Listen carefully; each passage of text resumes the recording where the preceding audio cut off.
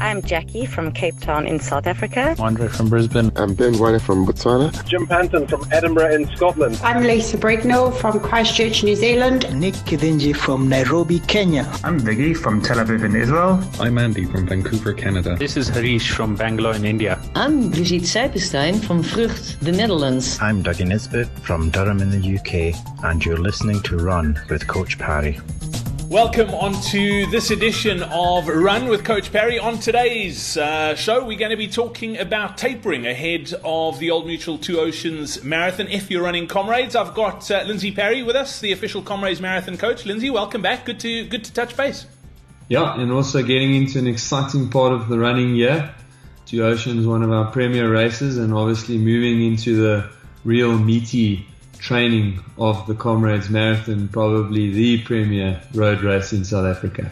Yeah, Lindsay, and we're talking about Two Oceans, but this advice would apply to any one of the ultras. And it doesn't matter where you are. Obviously, we're talking the South African running scene, but if you're running an ultra and you are training for Comrades and you're using the ultra as a training run, what's the deal with tapering? Should you taper in the build-up to a race like the Old Mutual Two Oceans if you're running Comrades?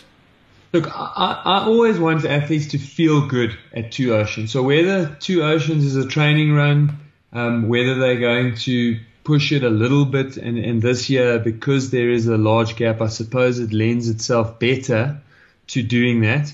But I still feel like if you run it hard, it's going to compromise Comrades in a way.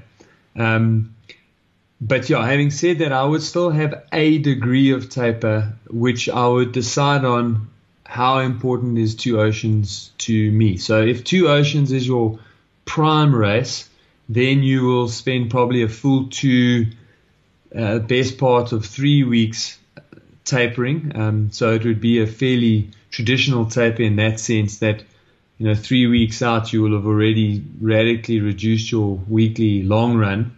But you'll still have your weekday runs fairly similar. And then from about 10 days out, you'd even start to reduce your weekday runs and then do very little running in the last week going into Two Oceans.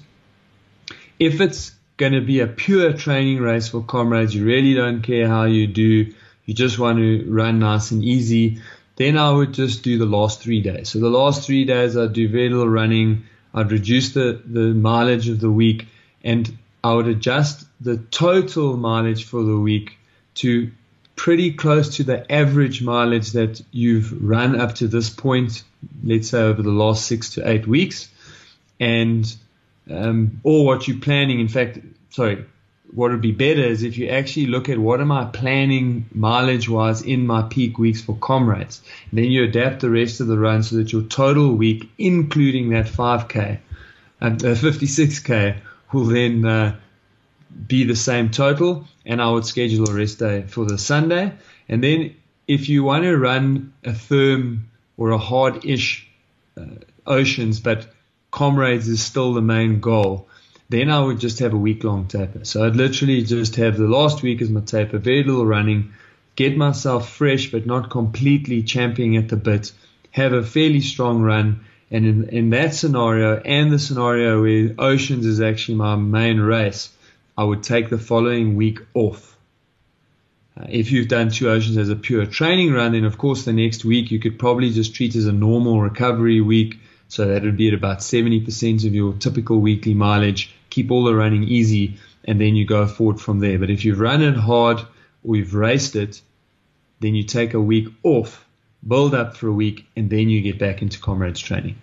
Okay, great advice. Don't forget as well, if you are looking for some one-on-one coaching, you can check out coachparry.com/training. That's where you can find out about our one-on-one coaching packages. It is probably the best one-on-one coaching money can buy, so make sure you go check it out. That's coachparry.com/training. Until next time, from the two of us, it's cheers.